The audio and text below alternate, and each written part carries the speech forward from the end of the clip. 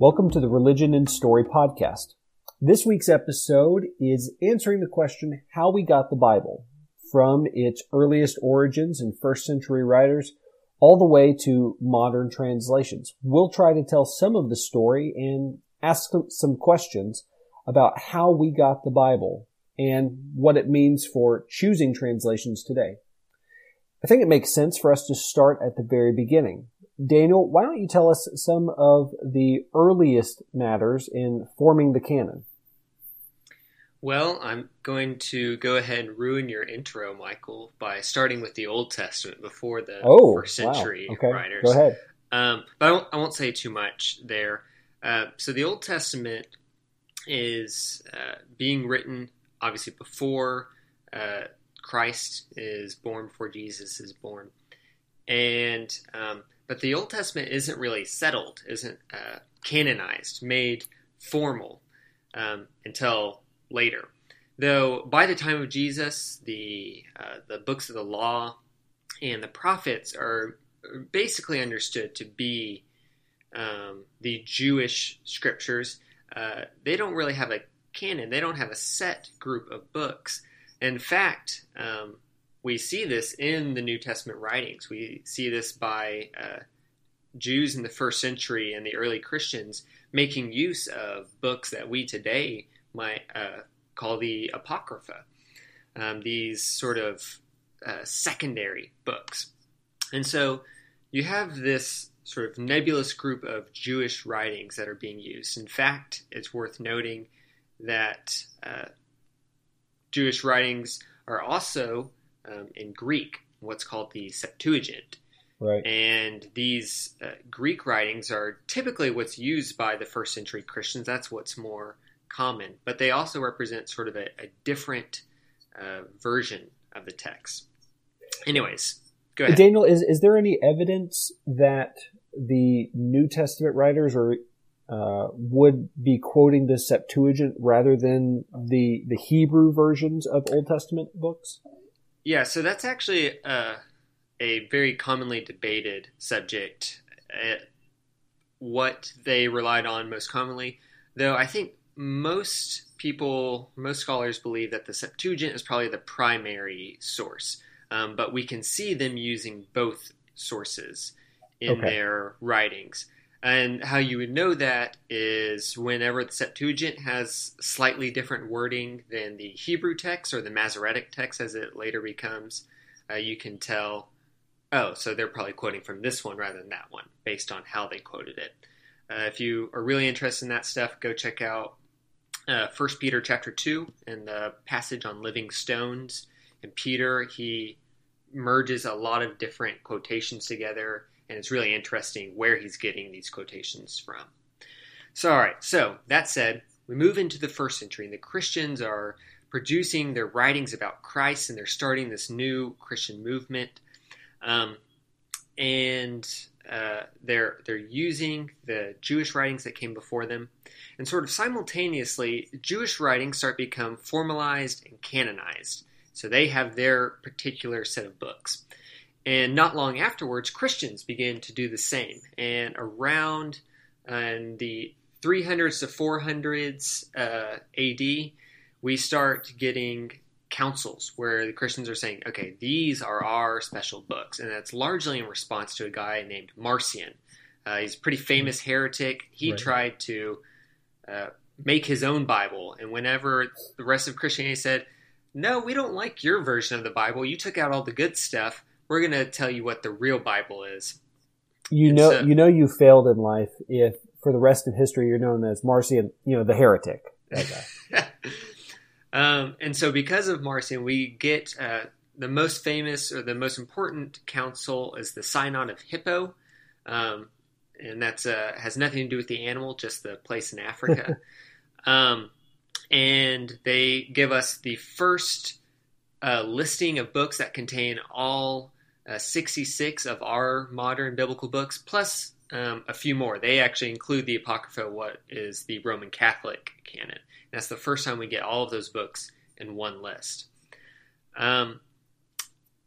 It's also worth noting as we move into the second sort of era of creating the Bible and translating into different languages, that the Jews eventually moved over to the Hebrew text, or the Masoretic text, away from the Septuagint, sort of as a way to distance themselves from Christians who had sort of taken the Septuagint and adopted it as themselves. And it's not until you get to their Reformation with people like Martin Luther, who they say, hey, let's use what the Jews are using.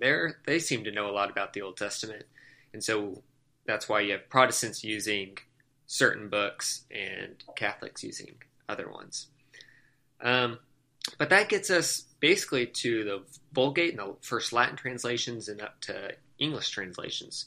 Michael, can you tell us a little bit more about that phase in the biblical canonization project? Sure.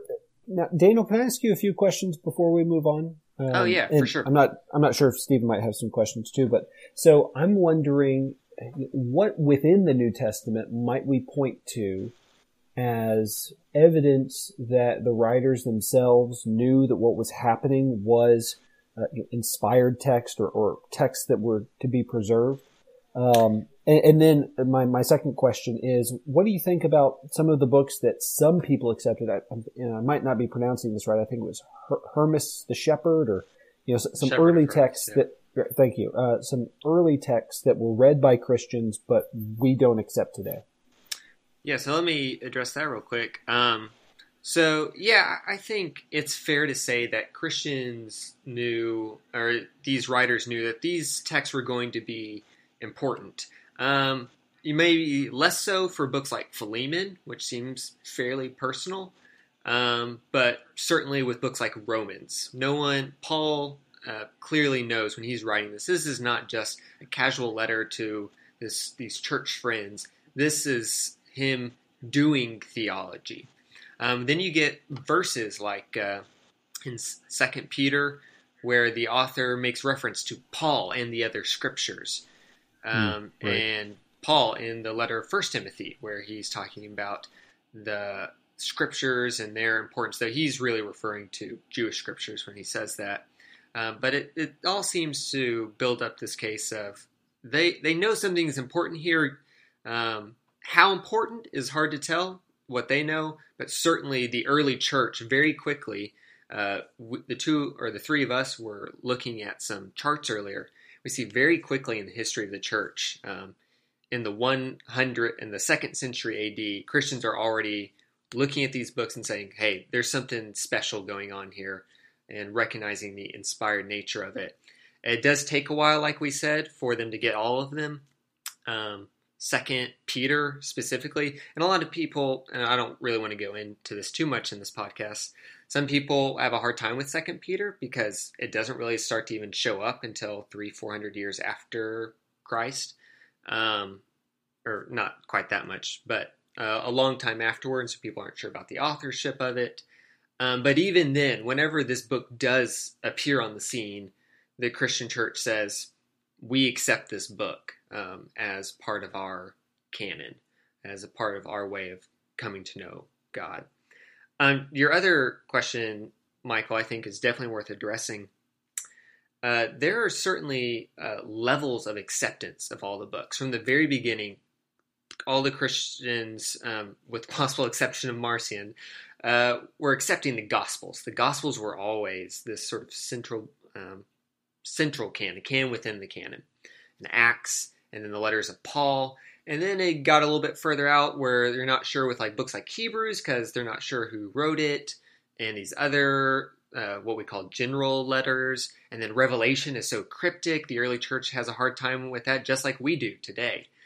And along with that are some books where it's actually people are interested that they didn't make it into the canon, because it seemed that the early church was just as comfortable with books like the Shepherd of Hermas or First Clement or the Didache, all ancient writings by the early church, and they ended up not including those in the canon, even though they mostly seem legitimate or something that could have made it in. But we trust that the councils were inspired by God, just like the Scripture was, and so we have the books that need to be in our canon. Right, and I think one thing that I learned later in life is that, well, let me put it this way. Earlier in my life, I thought that any ancient book that was about spiritual subjects that wasn't in the canon was therefore a bad book, something that was misleading in its message. That's not necessarily the case. You talk about First Clement. One of the reasons why that book is not included is because Clement was not a direct observer of the things that was going on. It might be spiritually uplifting. It might be a good read for any Christian today.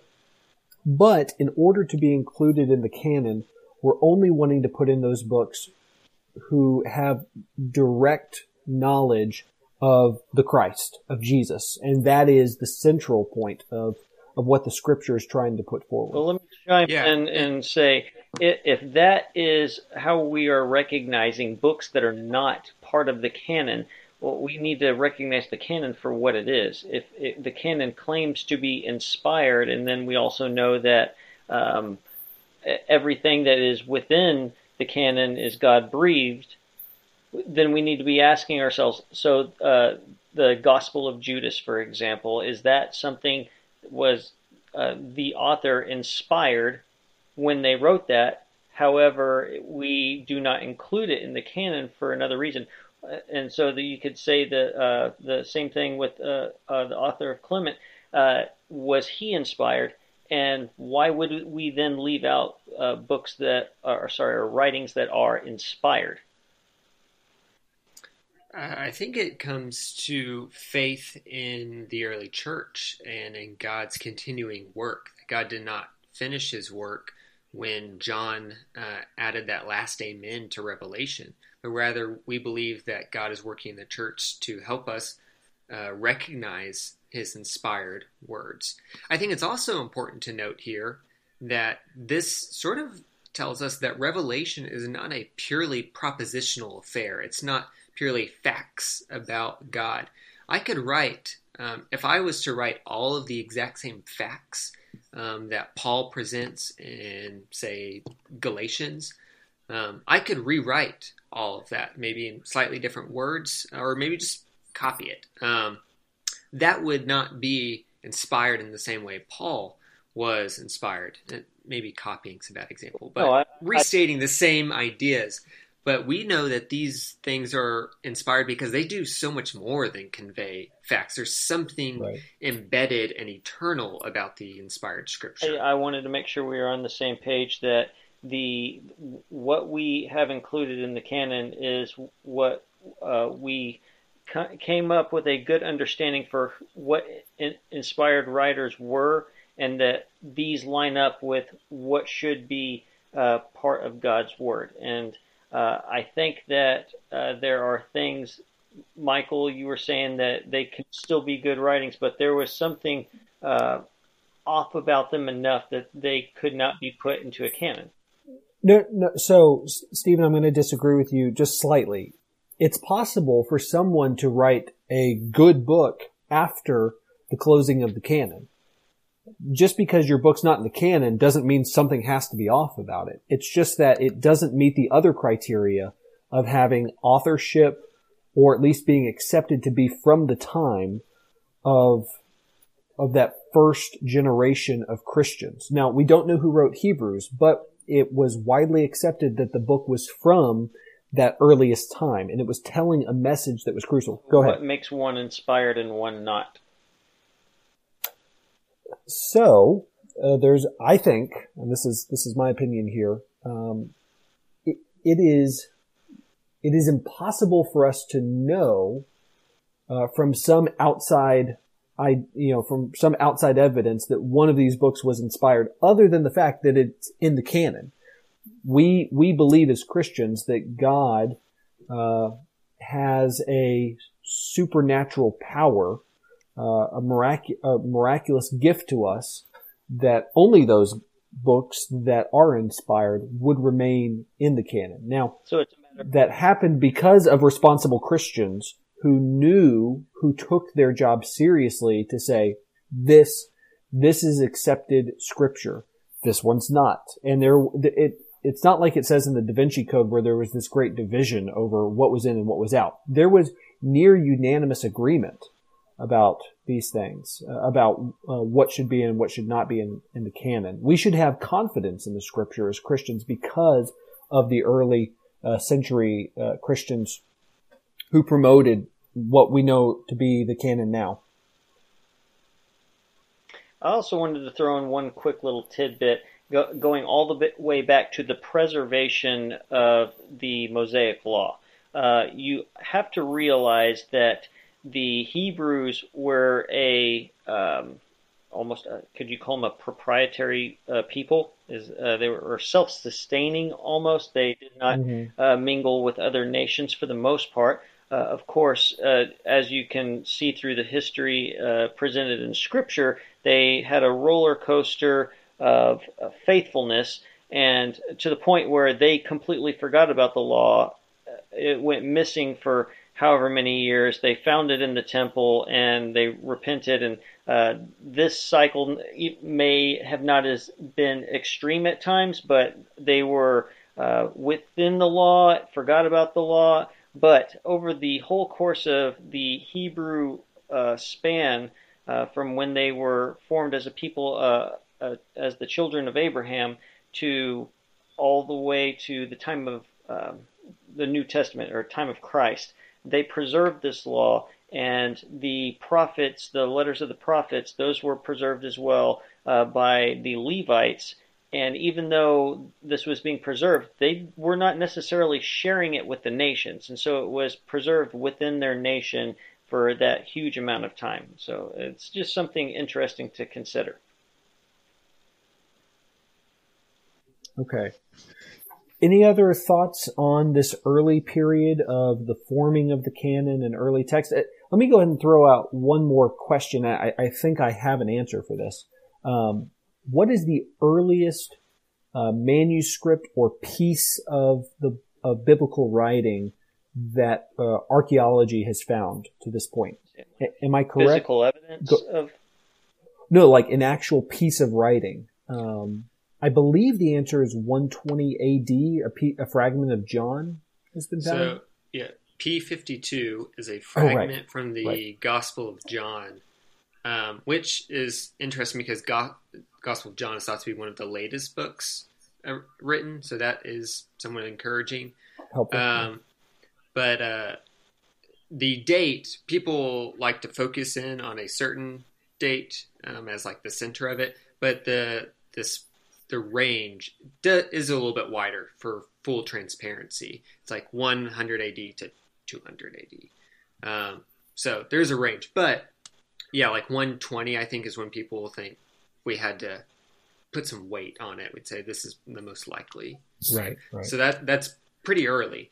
And clearly there has to be layers of transcripts or manuscripts before that. And so that tells us, that's not long after they're being written. So that does give us a great deal of confidence. Yeah. I've always been one that thought that all of Scripture was put together before 70 AD, before the fall of the temple. I don't, base my faith on that. I'm okay with the ideas that some books came along later, but these are always interesting questions for Christians to think about.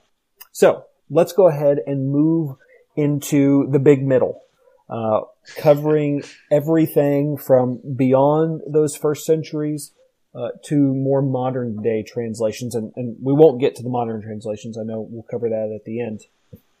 I think what our listeners should think about is after the canon is formed, how does the Bible not necessarily develop after that, but how is it used from that point on? Once you have the Bible put together in the form that we think of it now, the next step is to move the Bible to all peoples, to try to make it accessible to people around the world. Now, Christians have not always done a good job of that. But early on, one of the goals of Christians was to get the Scripture, which was written in Hebrew, Greek, and Aramaic, into the languages of the people. And early on, that language was Latin. The early Latin versions are dated sometimes to about 150 AD. The Old Syriac version is called the Old Latin version.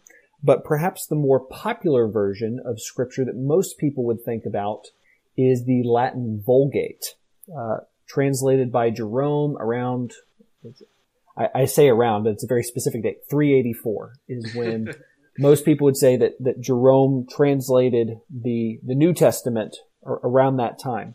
The Vulgate was used as the original authorized version for hundreds of years. As the Catholic Church later on would continue to use the Latin version of the Bible for public worship purposes for hundreds of years. And for many years that made sense because Latin was the language of the people. Because of the spread of the Roman Empire, the influence of Latin was able to allow the Bible to be used by many peoples across many lands, even though that might not have been their first language. Now, perhaps what we might care a little bit more about is English versions of the Bible. If our listeners might think that the King James was the original English version of the Bible. I've heard the joke before that if the King James was good enough for Jesus, it's good enough for me. No, the King James version came around in 1611. That's the date that it was authorized and put out. So it's been around for about 400 years. However, I assume that was in King James's lifetime. Correct. Yes, the King of England. Yes, the King of England, King James, was actually authorized it. He sponsored the translators to come together to put together this translation, and it's, for the most part, it's what we use today. Now, there have been updates to it, and to be honest, I'm not a King James user, so I'm not familiar with the different updates that are used. Obviously, there's the New King James Version, which is an English update of the original King James 1611 King James Version. And there's been updates in between, but that's neither here nor there. What I would like for us to talk about is some of the English translations in between. And for the record, for our listeners, I'm using a book called How We Got the Bible by Neil Lightfoot. It's an excellent resource, pretty easy to read for anyone that's interested. So, one of the earliest translations into the English language actually goes all the way back to the 7th century. So back in the am I getting that right? Yeah, the 600s. Caedmon, you might have heard, I believe there's a band called Caedmon's Call. They're named after this guy. Caedmon originally translated some of the Psalms into verses that people could sing together. Adhelm was the one that did the Psalms, and Caedmon did some smaller sections of Scripture. So this is back in the 600s and 700s, very early on, small portions of the Bible were being translated into English. But the translators that we most associate with bringing the Bible into the English language are John Wycliffe and William Tyndale. To this day, you've probably heard of Tyndale Publishing, named after William Tyndale. Tyndale was a student of Erasmus at Cambridge, a very old university. He had gone there to study Greek, and he made it his goal fairly early on that he wanted to translate the entire Bible into English. And perhaps one of his most famous quotes is one that he gave to his opponents, those who didn't believe that he should translate the Bible into English because they believed that the Bible needed to be only studied in Latin by experts, that the people couldn't be trusted with reading the Word of God. Here's the quote that Tyndale said. He said, "If God spare my life, ere many years I will cause a boy that driveth the plow shall know more of the Scripture than thou dost." Tyndale is going against his critics, saying that you think that you control the Scriptures when in fact I want to make it popularized so that anyone can read it. Now, as we look to our modern world, one of the things that we should be thankful for is not only are we blessed with English translations, but the chief driver of literacy across the world has been the Bible and people's desire to read the Bible. And I think that this traces back to Tyndale. Putting the Bible into the language of the people not only increases our ability to get to know God, to better our spiritual life, but it's just better for society, for people to have something to read. And the Bible's often driving that. And Michael, I think it's worth mentioning just real quick that according to people who study language, the only thing that has helped develop the English language, bringing it from Old and Middle English to Modern English more than Shakespeare, is the King James Bible. So I think that's worth mentioning. Right. Also, I enjoyed your the Old English shade throwing from Tyndale in that quote. It was, well, so Tyndale's story ended with him being killed for his work. He was imprisoned many times, but he pressed on. And what we see is that Tyndale ended up finishing his translation into English of the Bible around 1535. That's in between different imprisonments as he was going against the Catholic Church at the time. In 1536, after spending months in prison, he ends up being killed for his belief. He's strangled and then burned at the stake, and his last words were, "Lord, open the King of England's eyes."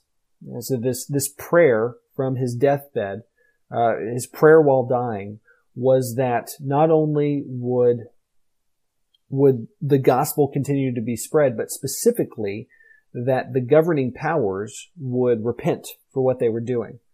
Of course, that was about 80 years later, after Tyndale was killed, but 80 years later, the king himself, commissioned the King James Version. It's commonly used to this day. Now, ironically, the translators that worked on the King James Version heavily relied on Tyndale's version. So, next time you see your friend reading the New King James, the King James Version, you should tell them that you only read the authorized Tyndale version, the ATV, for those who want to call it that. They will not laugh, but no, okay, you can enjoy saying it. You'll get the joke. That's what's important. But if you're wanting to thank someone for the English translation, more important than King James is William Tyndale.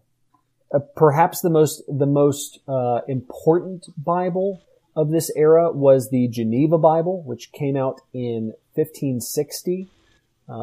It was widely published, and I believe it's the Geneva Bible that was the first book printed in the Americas. So when the Pilgrims came over in 1620, they brought along a printing press with them, and the very first thing that they printed was the Geneva Bible. There are some number of copies of that are still available to this day.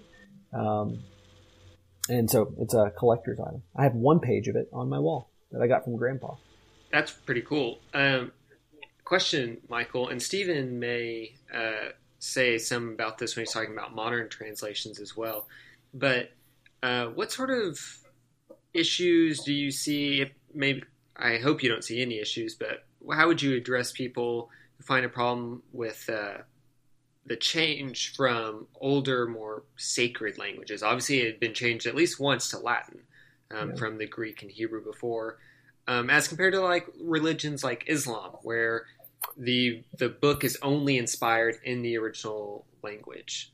Right. To our listeners who might not know, someone who practices the Islamic faith would tell you that yes, you can have a translation of the Quran, but it is only holy when read in its original Arabic. Sadly, sometimes I feel as if we Christians today fall into the same trap, that we think that there's something holy or inspired in the version that we use, or in the translation or the language that we're putting it into. Yes, we should be very clear that we are trying to keep we're trying to keep the Bible as close to the original text as we can, but we need to know that there is nothing sacred about our translations. There's nothing about, this one point in time when a translation comes about that needs to be preserved for all time. It might be easier to memorize something in the King James with the more poetic, flowery language that it has, but that doesn't necessarily mean that's the one that we need to use for the rest of our lives.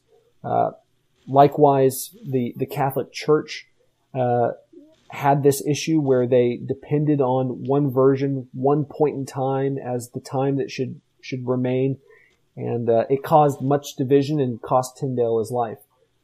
Likewise, churches shouldn't do that today, thinking that there's only one version that should be used within their congregation. In the Catholic Church's defense, they have since abandoned that, where the Vulgate is no longer there. Now, was that Vatican II or? Yeah, Vatican II, which was so in the 1960s? 50s and 60s. Yeah. Return of the Pope, Vatican II, yeah. So I think that might be a good segue to talking about the modern translations, because our listeners are probably thinking, that's good and all, thank you for the history lesson. I have 50 different versions that I can go pick up from any Lifeway bookstore. What do I need to be looking for? Big margins. And you want to be able to take notes. That's the main thing. No, so Daniel mentioned that, or maybe it was you, Michael, that the Bible is written came from three different languages: Hebrew, Aramaic, and Greek. And so the Septuagint, as Daniel mentioned, that was written in Greek. Now, some listeners may know this already, so forgive me, but for those that don't, your modern day Greek that is spoke in the country of Greece is not the same Greek that the Bible was written in. It was written in Koine Greek, which is a certain dialect, and so it is not spoken anymore. And so to be able to translate from Koine Greek to whatever language the modern day reader is reading in, you're going to have to go and learn that language, its alphabet, and then put together the words, and then search for the meaning that Koine Greek had in the time that it was written, and what the message was to that audience. And so if one word has multiple meanings, like we can see in modern day English, then you have to decipher from the language that what is this word meaning in the context of the scripture. A few other interesting things. The Greek that was written by the hand of the authors was also written in all capital letters with no spaces. So that makes it that much more difficult to decipher it if you were... And no punctuation. Yes, and no So punctuation. Does that mean that the New Testament should be yelled when read? All the time. Everything was a very angry fire and brimstone message from all the Kidding. Okay. So, all right. But all right. So yeah, our listeners are probably thinking, what makes the translations that are available to me good or bad? And it really comes down to what is the level of the reader? What do they need to be getting from the scripture? But also, if you were to ask me, this is my opinion, and y'all give me yours in response, that you want to be able to have a balance of accuracy and readability. And Daniel, I think when we were doing our email discussion earlier, you put it in different words than that. So what do you guys think? What is a reader supposed to be looking for when they are picking out a translation that is not just good for them, but what God would want you to read? So the fancy jargon for what Stephen was just saying is functional. So that's readability, and formal, and that's sort of accuracy, or how closely it approximates what the disciples were saying, or what the authors were saying. And that's important. And Stephen, you were already sort of getting in this direction. That's important because if someone was to translate me saying, hit the road, Jack, 100 years from now, are they responsible for translating those exact words? Or are they responsible for, if that idiom has been lost 100 years from now, do they need to translate it as leave or get out of here? Something that is a little bit more readable to future readers. And that's the difficulty for modern translators, and readability and accuracy, like Stephen was saying. See, before we give ours, Stephen, what is the translation that you think is best? I got to get my joke in there, and you cut me off. I was going to say, lest somebody named Jack thinks they have now been called to go and punch a road.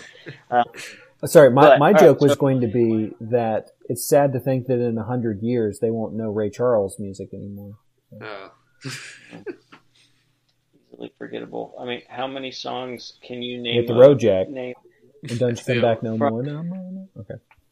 From, you said in 100 years, how many songs will you be able to name that are 150 years old that are not spiritual hymns? John Philip Sousa marches.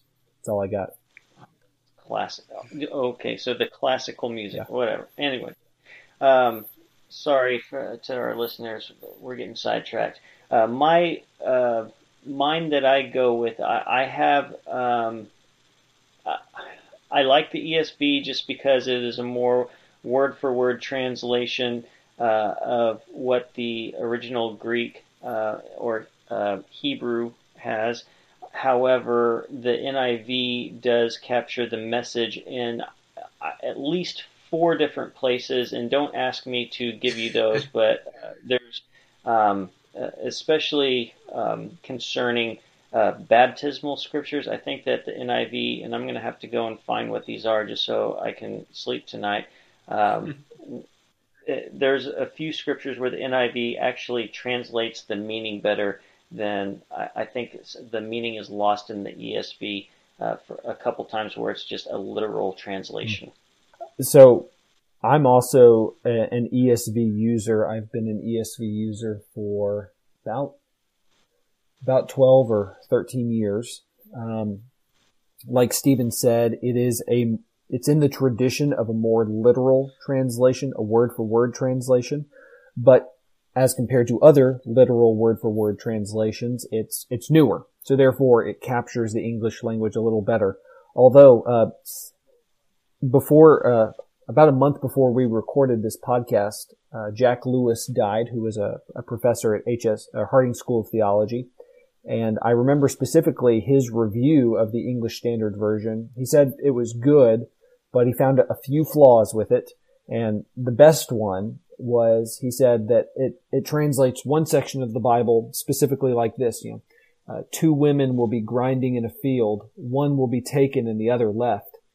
And his understanding, if 2 women are grinding in the field, they should both be condemned to hell because you shouldn't be grinding. So,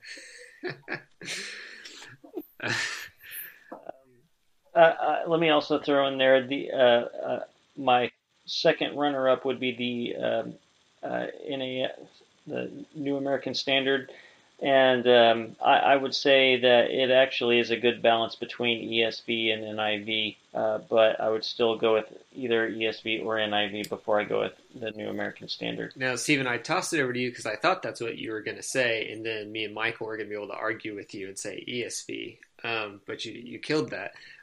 So, yeah, a few, I think, important notes about the different translations. If listeners have gotten this far in the podcast and they're legitimately looking for good translations, you can probably just Google Bible translation spectrum and find an image, and you'll see a nice little spectrum that'll show you translations from how functional to how formal they are. And like at the most formal, you'll have like the Young's literal translation. It's very literal, as the name would imply. The NASB is not far off, and that's part of what makes the NASB such a good study Bible. Is it's very close to reading the Greek without having to know Greek. That said, it can be rigid and hard to hard to read at times. ESV is slightly better. Basically ESV's intention is to be just as literal while slightly easier to read, though that's obviously arguable, as Stephen, I don't think that's how you found it to be at all. The NIV is really, people give it a hard time, especially in our circles, I would think.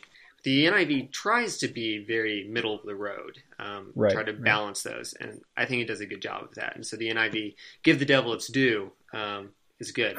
There's the 2011 versus 1984 version. I prefer the 1984, but maybe that's because that's what I grew up reading. A few things. When I was little, I used to base Bible translations on how they translated the word for judge in the Old Testament. A lot of them, including the NIV, translated judge as leader. And to me, I found that really problematic. If you take out the entire namesake for the book of Judges and call them leaders the whole time, it doesn't make any sense.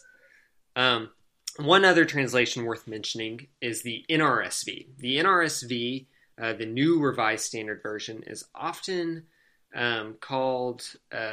is often labeled as the most scholarly Bible translation, and that's because they have a large group of scholars from different disciplines coming in, or from different belief backgrounds, so that you don't get like a thoroughly Baptist reading like you do in the New American Standard, or I don't know who did the ESV, but whatever.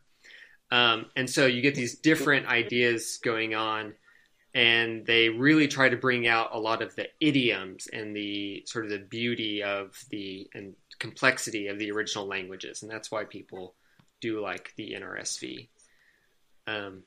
Well, here's the thing.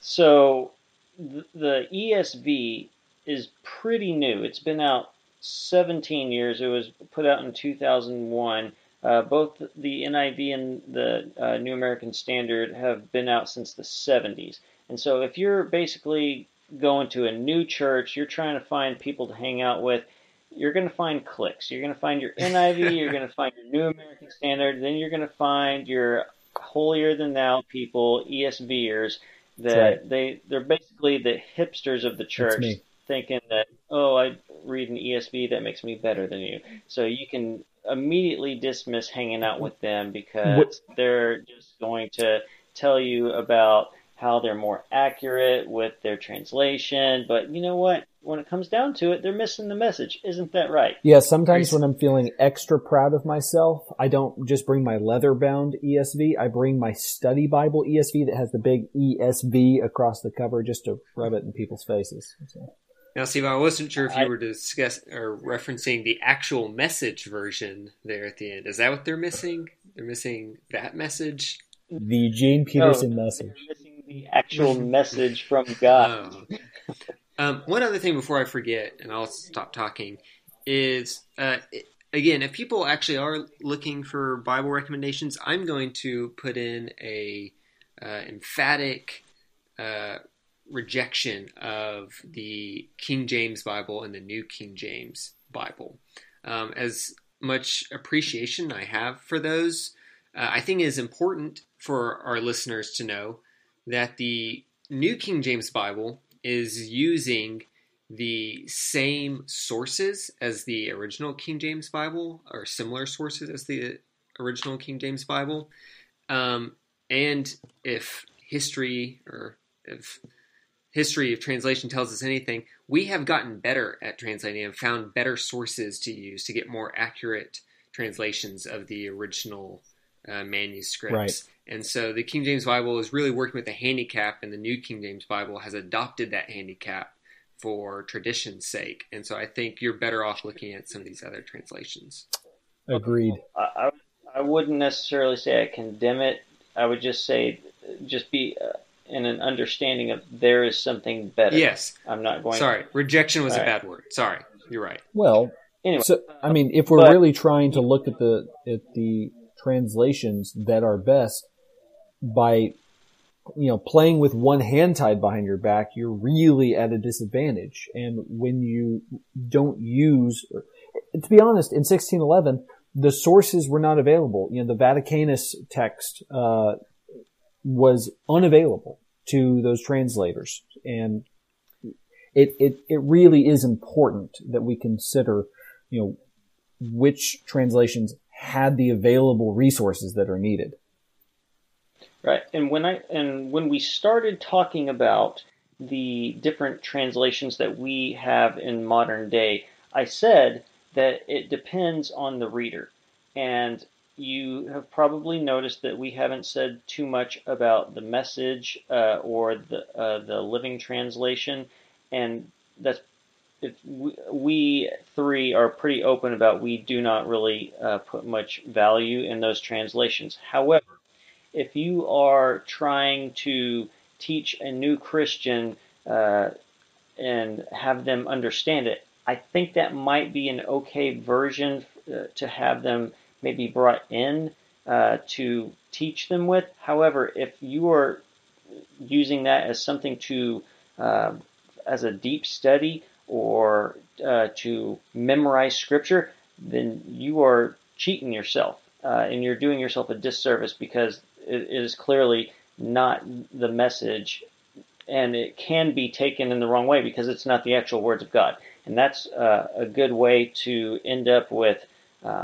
all sorts of manipulations in your own religion and what God would have you be doing. So that you do need to be careful. And also, just one quick clarification. The New King James Version does include some newer text. For example, They did use like the Dead Sea Scrolls, which was a very recent find when the New King James Version was coming out.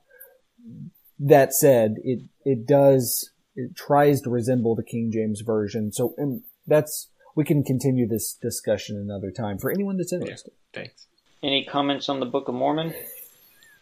Not inspired. Let's go ahead and say it was inspired by Joseph Smith. Anyway, yes. We'll save that for our April Fool's podcast, so you'll be ready for that. So I did want just one last thought. As you're looking at how we got the Bible and you're thinking about modern translations, I think you do yourself a service when you use multiple translations as you're trying to understand what God has to say to His people today. By using multiple translations, essentially what you're doing is you're having a conversation with different groups of scholars. You're having conversations with different views on that same passage, all inspired by God. But when we read our scripture in community, we read it the way it was intended to be read, that God's word is meant to be read by God's people together. We have an individual responsibility for that, but part of that responsibility is joining in community. Well, that's all the time we have for this podcast. Thank you for joining us, and we look forward to talking to you next time.